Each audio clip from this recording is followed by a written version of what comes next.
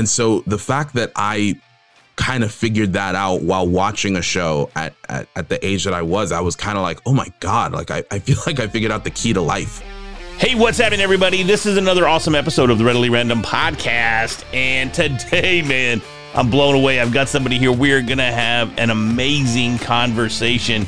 And it's going to take us from Broadway to, well, we might even end up in the balcony with two old dudes making fun of some puppets. We'll get to that here in just a bit. But with no further introduction, Fergie L. Philippe is here today, and he is the star of the Broadway version of Hamilton. Can you believe this? I've got someone that stars in the most epic, I don't know what to call it, honestly. They call it a hip-opera, I think is one of the terms that I've heard. So we're going to talk about that and figure out exactly how that comes into play. But we're also going to talk about some puppets. What? Some puppets? I had no idea just till moments ago that we were going to be talking about some puppets too. So let's get down to it, man. Fergie, welcome to the Readily Random podcast. Oh my gosh. Thank you so much, Larry. I'm so happy to be here. That's the best introduction I've had in a minute. Was it? I mean, yeah, man. I'm sitting here stumbling over words going, God, man, I've got somebody that's been on Broadway. He's the cat daddy. He's in the coolest play that's ever hit Broadway. I mean, he is at the top of the food chain. And here I am on a podcast. No, dude. I mean, it's a crazy thing because I kind of have. I still feel like I've been with the company Hamilton since like 2017, but it still feels like I've just gotten here. You know what I mean? It still feels like I'm just like getting used to the air up here, and so it's just I'm blessed. I'm so grateful to have been on the journey that I've been so far. That's amazing. So I mean, let's just get down to it. How did you get involved in a production like this? Yeah, what's crazy is that, so I've been doing theater my whole life, basically, and I went to a performing arts high school. I went to college for musical theater. While I was in college for musical theater, you know, the thing that a lot of people will probably talk about in theater is that, like, theater has so many different conversations around type. And by type, I mean, like, what are the kind of roles that you are going to be playing? And so there's leading man, there's leading woman, there's ingenue, there's character actor, there's all these different things that you can be listed as. And I was still like I was like, I don't really know what I'm going to be doing. You know, I feel like I can fit into a couple of other things. And I was like, okay, I mean, I guess leading actor. And there were all these different shows that, you know, in terms of like whether or not people of color, specifically Black people, were in it, was like, it was really just about the traumatic experience of being a Black person in America. And I was like, I mean, I really respect those shows and I appreciate those shows, but I'm not really trying to only do those kind of shows. I would love to, you know, branch out and stuff. And so then I heard about Hamilton and I was like, oh, I mean, founding fathers in rap. I mean, I'm only gonna, you know, see how successful that can be. But I saw a small preview on YouTube, and the 30 seconds that I saw blew me away. And so I followed the show, and then I went to go see it on Broadway, and it changed my life. I could not believe a show could do that on Broadway. And so let me jump in right there because, and you're probably heading there anyways, but I know it's changed so many people's lives, and it's impacted people on such a level that I don't even think we can really bring into the level that it's impacted lives just by words. Right. There's definitely emotion involved. There's feeling involved. There's history involved. And I don't mean history from an American history perspective, but I mean a history of individuals and cultures. It goes so much deeper than just scratching the surface of affecting someone's life. How did it affect your life specifically? Would you just pull a chocolate rain on me right there? You remember that song? Sure did. You remember that song? Yes. Yeah. Where you turn, go, chocolate rain, and then you turn away from the mic. Chocolate rain. Yeah. For those of you that can't see it, I use that analogy all the time for podcasters because they don't know how to work the mic. And so I see podcasters, they'll turn their head to breathe, and I'm like, man, y'all pulling a chocolate rain. Pulling a chocolate rain.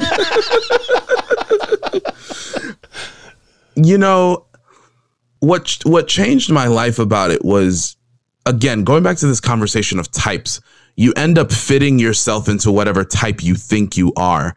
And there are very few shows that I saw where I felt like I was bringing my full self, where I felt like I was bringing the individual characteristics of myself and who I am, what makes me into the role, just because that's kind of the way, the nature of the beast of theater. That's just kind of how it works.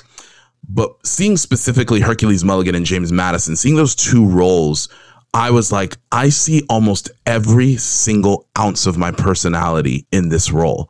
And I know that what would make me good at that role is if I brought my full 100% self. And for so many actors, they fight years and years and years to get to that resolution and to get to that idea. And so the fact that I kind of figured that out while watching a show at the age that I was kind of like, oh my God, like I feel like I figured out the key to life. And what impact does that have? Because you're a relatively new podcaster as well. Yeah. What impact does that realization have in that arena? Because, and I ask this for a particular reason. I have clients that I work with on podcasting, and so many times they're over here, and I just move behind the mic because they're hiding behind the mic. They're not coming out and they're not being themselves, and they're not just carrying on conversations. They sound like they are reading a script and they are trying to apply. So how does that work for you as a podcaster? It's something that, and again, like I'm a new podcaster, but I'm when I recorded my first episode, a few days ago, I was like, I feel very natural in this. And I realized I was like, well, it's because I'm just doing me. I'm not putting something on. And I learned that from doing Hamilton, because everything about being in Hamilton was the creative team saying, bring more of yourself. Bring more of yourself, pull more you out. Don't put on a caricature. Don't put on an act. Don't put on anything. Just be you. You don't have to put on anything extra. We hired you. We hired you for you. And they constantly kind of drill that into us very positively, but very much they drill into us. We didn't hire you to impersonate Oak or to impersonate Lynn or Leslie Odom. We hired you because we like you. And when you get that idea drilled into your head so many times, you can't help but bring that into everything else. And so for me, and that was part of the reason I jumped on to doing the podcast. I was like, why am I sitting here waiting for someone else to do it? I know I can do it. Why shouldn't it be me? As a matter of fact, you need to go out and prove to people why it has to be you. And I feel like, obviously not in an arrogant way, but in a way that's like, I know that I connect with this material and I connect with this subject matter so much. Bring that. That's what people want to see when they listen to podcasts. That's what you like to listen to when you're listening to podcasts. And so the transfer was almost seamless because of that. Yeah, that is tremendous that you have that realization. And it comes from experience, though. I mean, you went to school, you are degreed, you're an actor, you're a professional. So it took time to make this realization and to be able to apply it. Are there any tips or tricks you could share to help others along their path make that transition without maybe stumbling as much as most do? Yeah, it's funny. I actually just embrace the stumble. I think for me, growing up, I was a very anxious kid, and I kind of socially had a hard time. And I think if I went back and could talk to my younger self, I'd be like, A, you're going to be okay. And B, embrace the stumble. The stumbles are a part of who you are. And when you lean into that and stop trying to be something you're not, you're going to find more success, which is hard because we want perfection. We want a polished picture. We want a perfectly crafted painting. But we can only get to the painting after we've messed up a few times. And so for me, it's always been about, if I stumble, not getting mad at myself for stumbling, actually being thankful that I stumbled because now I learned. And I'm still learning that lesson. That's still something I'm trying to really push through. And the other thing is that, I don't know if this directly applies, but what I tell my students, I'm also a teacher. And what I always tell my students is you need to start redefining what the word success means to you starting today. And it's not about reaching the pinnacle. It's about at what point in your career are you going to reach where that's not going to take over whether or not you're miserable or not in life. Where are you going to be in a place where you feel comfortable and you feel like you are making enough money and you feel like your relationships are healthy and you feel like, you're able to just live your life. Your career is there to support living your life. It is not your life. And again, another thing that I'm constantly trying to separate, this whole pandemic has just been me trying to separate myself from my work. And it's been incredibly difficult. But when I started reframing, okay, the career is not the life, the career is the support that helps frame my life. That is when I started feeling a little bit more free, and it started giving me more information and access to other things like this podcast. No, that's amazing. And it's almost like that just seems to be the theme over the last few months. Is I'm not the only one that keeps saying it. You just said it. My coach just last night said the exact same thing, because I still have a coach. Wow. You know, it doesn't matter where you're at in life. You need to have a coach. You need to have direction. You need to follow the path of somebody that's already laid it out there for you in order to get where you're going without stumbling quite as much, right? But he said the exact same thing last night. He's got a rock and roll background. He's a radio DJ background. So, you know, he's like, if you're going to play the guitar, get up there, play the guitar, hit that solo. And if you hit a bad note and it falls flat, you know what? You still got up there. You played that solo. You let it go. You made a mistake, but maybe you failed, but you failed big. You got out there, you did it, and you learned that lesson. You're not going to hit that flat note the next time. That's for sure. And it's the same thing. I mean, you're saying the exact same thing. Put yourself out there. Allow yourself to be seen, and yourself, not a fake you, not somebody that you're trying to impersonate. And you had mentioned actors that played the same role that you played in various iterations of the play itself. And again, as you stressed, don't be those individuals. Be Fergie. They hired Fergie. Just like anybody else that's listening to this right now, be you and embrace you and who you are and let yourself out. Man, I think that is so tremendous. How has Hamilton impacted you on a social level? It's a great question. I actually don't even really get to talk about this. It's interesting because at the time that I joined the show, which was, I joined it in 2017. So it was 2 years after the show came out on Broadway, a year after they won the Tony, and a year after the Cast album came out. So truly like some time. No, it was 2 years after the Cast album, but it was some time after things really started blowing up. And obviously by the time I joined the show, it was already like a crazy phenomenon.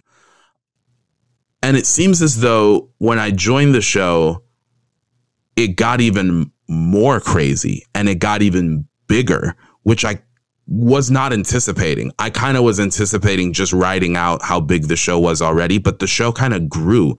And then it grew even again over the summer when it hit Disney Plus. Like the expansion and the consciousness of people, you know, realizing this exists keeps widening, and it's really crazy. And I think for me, the thing that changed socially is that it's a precursor to my name almost, and not in a bad way. Just like, you know, if I immediately tell, you know, if somebody sees Hamilton anywhere near me, people immediately become interested in me.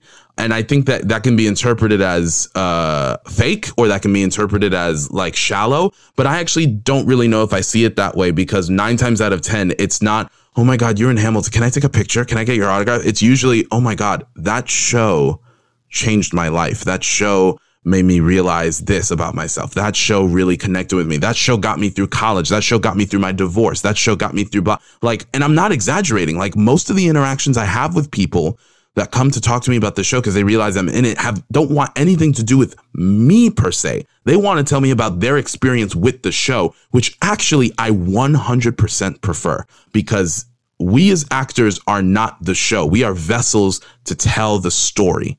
We are the people that help get the message across. And so socially, it was something that when we first started, we were like, oh, well, you know, people are going to come out of the woodwork that we haven't talked to in years so they can get tickets, blah, blah. And trust me, that happens. However, hold on real quick. I'm getting tickets, right? You going to hook me up, right? Oh, yeah, 100%. I mean, because my wife, she's going to be like, I will be top dog, man, if I get some tickets. So we can talk about it on the low, though. We won't publish that. When it cuts out, when the mic cuts out, we'll make sure we got you. All right, cool. But it's true. You know, people really connect with this show in a way that really, really, that is profound. And not just with theater, but with most media. They connect with the show in a way that I haven't anticipated or that I've ever experienced before. And so most of the conversations that I have associated with this have actually nothing to do with me within it. It's always about what the show means to people. And for me, socially, that's all I want to talk about. I just want to talk about, the intricacies of the score, how crazy it is that, Leslie did that one note on Wait For It, or how David really knows how to rap fast. Like, I want to talk about all of those different things. You know what I mean? And it says to me something much more than the hype around it. It says to me that the content, the actual like meat of the show is truly affecting people. Where do you think you're going next, man? Because with the social impact that Hamilton has had, it's not every lifetime even that you are in a role that is impactful as the role that you had in Hamilton or have in Hamilton. Do you continue to tour and continue to perform? Let's say after the pandemic is over, will you be back on stage with Hamilton? Yeah. After the pandemic is over, I'll be back in New York doing the show. Okay.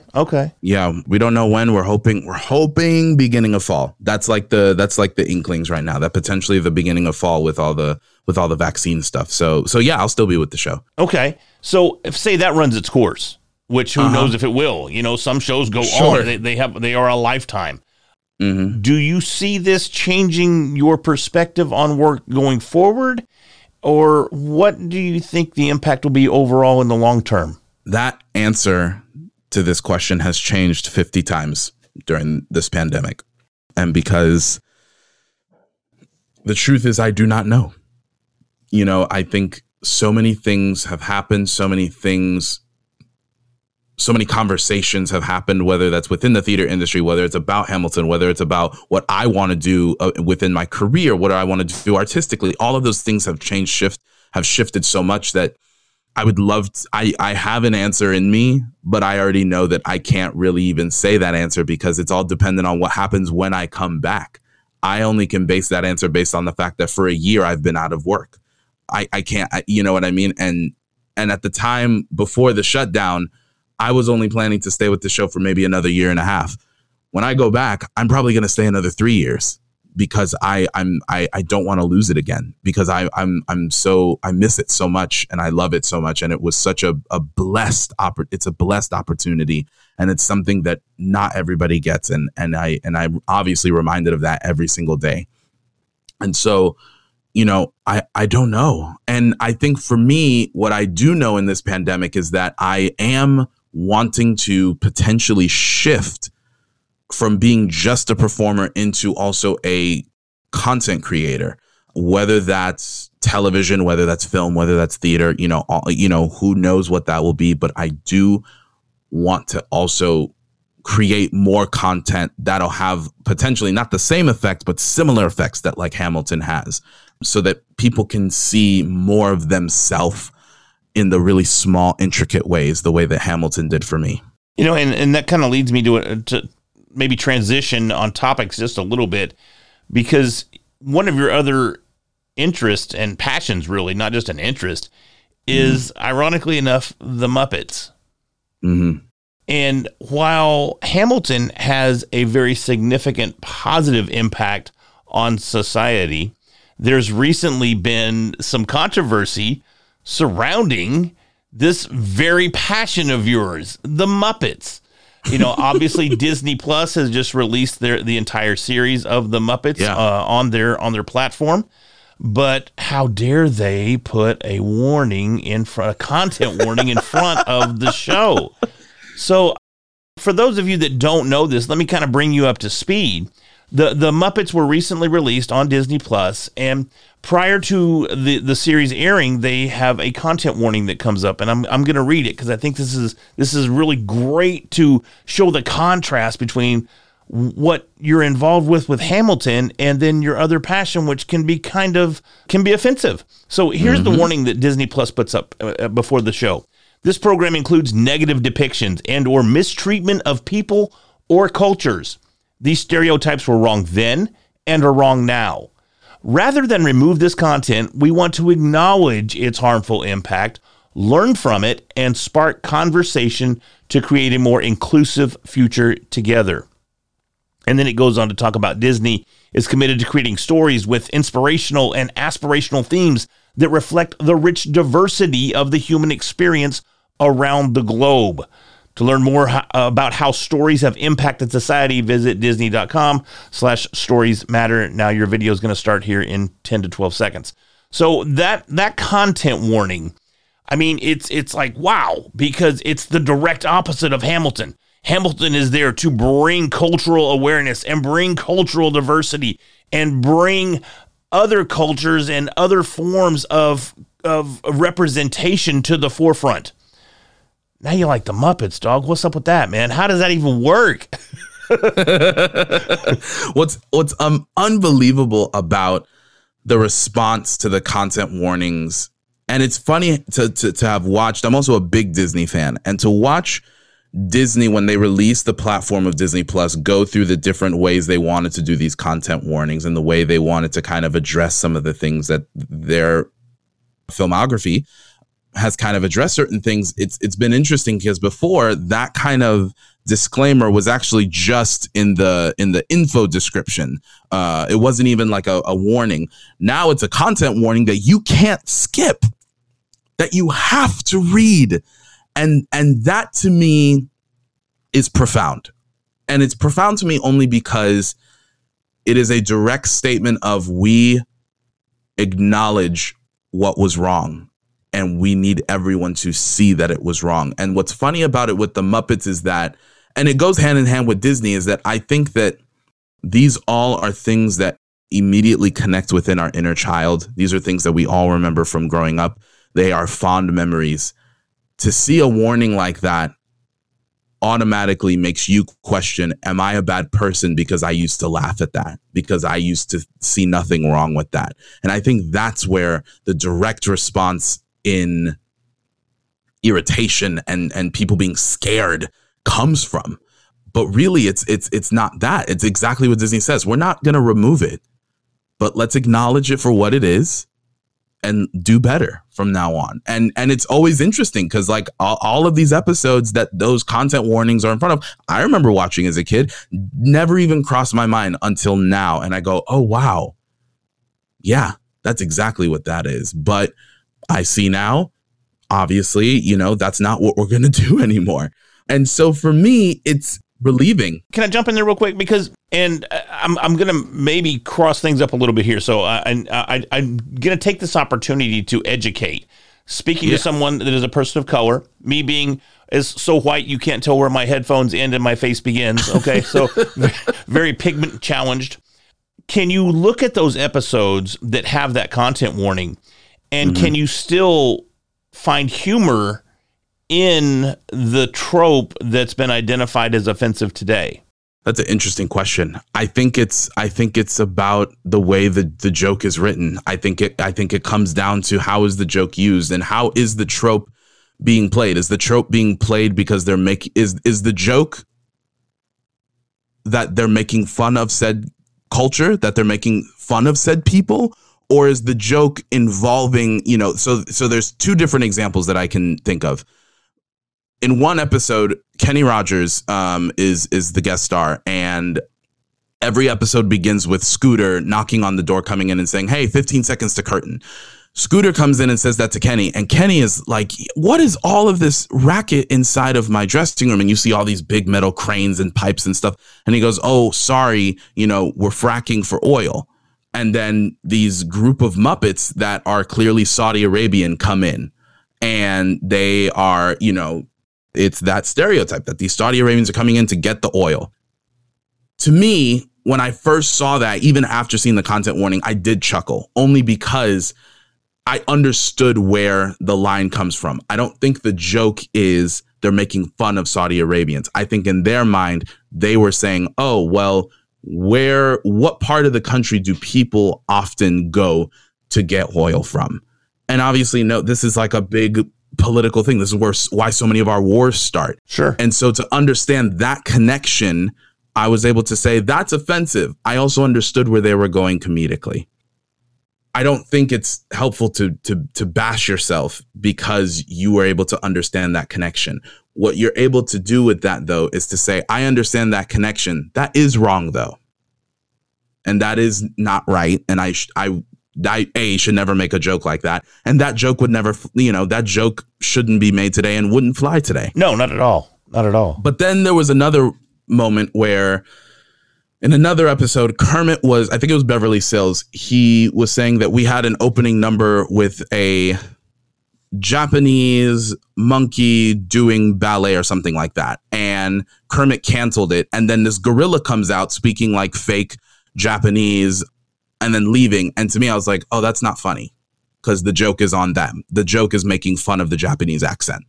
And so I think it's there's no direct like, this is funny, this is not. I think it's moment by moment, and I don't think there's anything wrong because we've been conditioned to laugh at certain things. We've been conditioned to find certain things funny. We've been conditioned to see things in millions of different ways. I think the best thing you do is that you don't just go, well, I thought it was funny, so I don't know why I'm being made bad to feel like it was funny. And instead just go, well, let me break it down. Like, why did I find it funny? Okay, great. Obviously, there's something wrong within that. I have to be mindful of that next time. You know, I don't think there's anything wrong with taking yourself step by step and really just like analyzing those parts of yourself, because that's what we have to do. That's what we have to do with these kind of issues. We can't beat ourselves up, but we have to look inside and figure it out. And I think that's what's so lost in all of this. I think the fact that it's not necessarily censorship as compared to its self-evaluation and evaluating ourselves and our impact on those around us. Mm-hmm. It's very difficult to draw that line because so many of us do want to puff our chests out and go, well, I loved it in the 70s. It was great. Was it the 70s? Was it the 80s? I don't recall. I know as a kid. 70s. Okay, good, because I was single digits in the 70s. So, but at the same time, man, it was such a different time, and they crossed so many lines during that. That's not an excuse. It's just a statement of fact. It doesn't make it right. It doesn't make it anything different than what it actually is. And that is a learning opportunity for each and every one of us. I can't begin to imagine what it's like to be any of those that were offended by the jokes that were written at that time. I can't put myself in their shoes by any means, but I can look at these content warnings, evaluate the content, and acknowledge the fact that, yes, it was offensive, and we do not need to revel in it. It's not something to celebrate per se. It's something to learn from. And I love the fact that you're open to having that dialogue and that conversation. And I think if more of us could look at it open-mindedly like that and have that conversation, I think we would all find a much more familiar ground and a common ground between so many of us. And I love that you shared that. I appreciate that. Yeah, of course. So let's lighten things up a little bit as we start to wrap this thing back up, because you do love the Muppets. What the heck, man? Nobody would pick, no one would go, this cat, he loves the Muppets. Where does that come from? You know, to be honest, like I grew up in Miami, Florida, son of two Haitian immigrants, and it's a common stereotype of Caribbeans that they're strict. They're so strict. Caribbean parents are so strict. And growing up, I couldn't leave my house. Like I was home alone all day. I didn't go out and play with other kids or anything. I was only allowed to stay in my house. And so what was I doing? I was watching TV. I was playing VCR tapes, and we had hundreds and hundreds and hundreds of Sesame Street tapes and Muppet tapes and all of these different things, because my mom grew up watching Sesame Street, and, you know, all of her nieces and cousins and nephews, when they came over from Haiti, they learned to speak English through Sesame Street. And so there is a deep appreciation for Sesame Street in my household. And so obviously that was passed down to me. But for me, what immediately drew me were the Muppets of Sesame Street, and the fur and the colors and the comedy. And it just struck me. And the thing that, you know, a lot of the thing that a lot of people kind of talk about, especially people who get into puppetry, one time Ernie lifted his hand a little too high and I saw a sub sleeve, and I was like, what is that?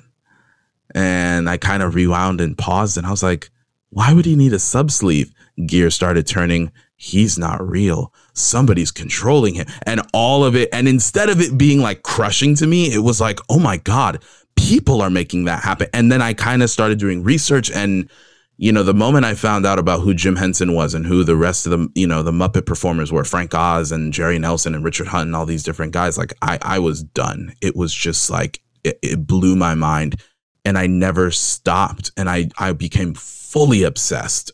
And so for a long time, I was more obsessed with the artistry of it. And I was more obsessed with like the actual act of puppeteering, because I just thought it was so amazing. And now, as I get older and I go back and I watch old Sesame Streets and I'm watching The Muppet Show, like, I understand that so much of my sense of humor, so much of who I am, so much of my artistry is all derived from the Muppets. And so I think there's a sense of play and joy and purity. I think that's the biggest thing that I love about the Muppets, is that they are so pure of heart and they are so well intentioned, which, you know, I hate to be that person, but I don't see a lot of that in media today, of genuine purity and just like wanting to do the good and right thing. I love that about them. You know, and it's amazing that you say that, because as I've gotten older and gone through life's various experiences, I look for that purity as well. Yeah. There's sometimes I want to watch something and I don't want to hear the F word. Now, my wife, she would say, yes, you do, Larry. You want to hear the F word. That's not don't try to BS anybody. But there are times when that purity just doesn't exist, and you look for it. And again, I don't know if it's age. I don't know what it is, because I'm 48, you know, but I'm not ancient, but I'm getting up there. But sometimes, man, you just want that purity. You just want that clean, that just fun innocence, and just something that kind of moves you a little bit. Disney's got some new movie out. I think it's Ulysses and Flora. Flora and Ulysses. Yeah. Okay, I got it backwards. So see, I am old. But but I saw the preview for that, and I was like, you know what? I'm going to have to watch that, because I dig superhero movies, and it looks like that is going to be so innocent. You know, my kids are in their 20s. They're not going to sit down and watch it with me. You know what I'm saying? But I told the wife, I said, hey, check this out. You need to see this preview. I said, we're going to have to watch this. She goes, that's cool, because she digs it too. And it's so hard to find sometimes. And I think it's so awesome that you find that in the Muppets. How is it that you share your love for the Muppets? What do? You have your podcast, and tell us about that. Podcast. Yeah, so my podcast, It's Time to Meet the Muppets, is a Muppet Show recap podcast. So basically, you know, when they announced that they were going to drop it, all 120 episodes on Disney Plus. First of all, sidetrack, small history lesson for those of us who are not like deep cut Muppet fans. 2006, they released the entire first season. 2007, they released all of season 2. 2008, they released all of season 3. 2009, they announced that season 4 was coming, and we've heard silence for the past 12 years. Like literally nothing. And it's driven Muppet fans crazy. I have emailed Disney I wish I was joking. I have emailed Disney Home Video Services so many times asking about an update on the Muppet Show. I think they know my name. I'm not even joking. The number of times that I've emailed them, and the number of times Muppet fans have emailed them. So when they announced that they were dropping it on Disney Plus, it was insane. It was crazy. I 100% teared up. It was just like, it was crazy, because this show just means so much to me. And I was like, wow, you know, a recap show would be a lot of fun, kind of like Office Ladies, or kind of like, you know, West Wing Weekly. And then I was like, dag nabbit, it needs to be me. And I don't know why I got into that headspace, but I was like, I got to do it. And so I just started talking to people, and people were like, I want to hear what you have to say. And I was like, I guess, okay, great. If you do, then sure, I'll make it happen. And so, you know, I eventually got things together. And so, yeah, the podcast is just going to be me talking about what I love most about each episode. That's it. It doesn't get more complicated than that. Well, it was funny, just as we were talking about, just briefly there, talking about some of the tropes that we find in there. You were saying names of episodes. I mean, you're sitting here quoting names. You're like, yeah, I think it was this episode, and you rattled off a name, and I'm like, do you know every name of every episode? I mean, are you that involved? For those of you that don't see a video, he's like, maybe, you know, he's like, probably. So, yeah, kind of. That's just crazy, because I used to be that way about the Ultimate Fighting Championship, but then it got kind of crazy. You know, back before, I don't know, we got to about UFC 125-ish, I'll probably cut it off there. I could tell you every fight card, every winner, every loser. I mean, I had it all down. Wow. And I'm still a huge UFC fan. I've still never missed one to date, and it started in 1993, so that's my passion. But, you know, it's amazing to know that when we love something so much, how much information we can retain about it. Truly, yes. Do you still find yourself a student of the game? Do you still do a lot of research into the Muppets? And do you still try to just absorb any small tidbit or fact that you can find about the Muppets? 100%, especially because during the pandemic, I personally have gotten back into puppetry myself. I kind of put it away for a few years, but I got back into it over the summer. So I have been trying to use my Hamilton clout to get in contact with different puppeteers that I've admired. And when I've gotten to talk with people who have worked with Jim Henson, people who, worked with the Muppets, people who worked with Sesame Street, they tell me new things all the time that I'm like, what? I've been alive all this time and I never even thought about that. Like, I'm still learning about all this stuff. I call myself a Muppet aficionado, but there's still so much I'm still learning. And that's what I love about it, is that the world of Muppets never ceases to amaze me in terms of like things that happen behind the scenes or even on screen. Wow, that is crazy. So you're into puppetry yourself. Do you have your own puppet, or have you created your own puppet? Do you have characters that you've created, or? Yeah, I'm in the process of all of that. I'm in the process of building. I bought some professional just so that I can get back into the game of things. But, you have to get a monitor because that's how the puppeteers see their performances. You have to sometimes get a little rolly chair because they have to be so low to the floor. I've had to kind of invest in certain things. I had to invest in an old fashioned camcorder so that I can make sure that the camera flips right, because that's the way that it works. So, I've just been doing what I can to invest in myself as much as I can. And so, yeah, I've also been buying materials left and right so that I can build my own. And I'm about to start. I'm literally about to start in the next 2 weeks. That is so awesome. So you're telling me that if we were to, like a fly on the wall at Fergie's crib, we're going to look in there, you're going to be sitting here on a mechanic's chair, you're going to be sliding across the floor, and you're going to have a puppet up in the air. I have a puppet in my hand. That's right. That is too cool, man. That is too cool. And what's so super cool about it is this second half of our conversation has humanized you. And I say that because you're in such a role in Hamilton that you're superhuman. And I love the fact that we had the opportunity. I'm so thankful that I learned about this just an hour ago, that you were into the Muppets as much as you are, because it's totally changed the scope of our conversation. Right. And I love that it was able to bring this humanity to the forefront and actually show who Fergie really is, and give us some insight into Fergie's world. And I love that, and I thank you for it. Hey, thank you for letting me talk about it. I never get to talk about this stuff, man, but it's my number one passion, the Muppets, and I love them with all my heart, and I always will. That is so awesome. Can people find out more about you and your love for the Muppets? What's the podcast is? Podcast is It's Time to Meet the Muppets Instagram page coming out soon. But if you want to follow me personally, you can follow me at Fergsters95. That is at FERGSTERS95 at Instagram and on Twitter.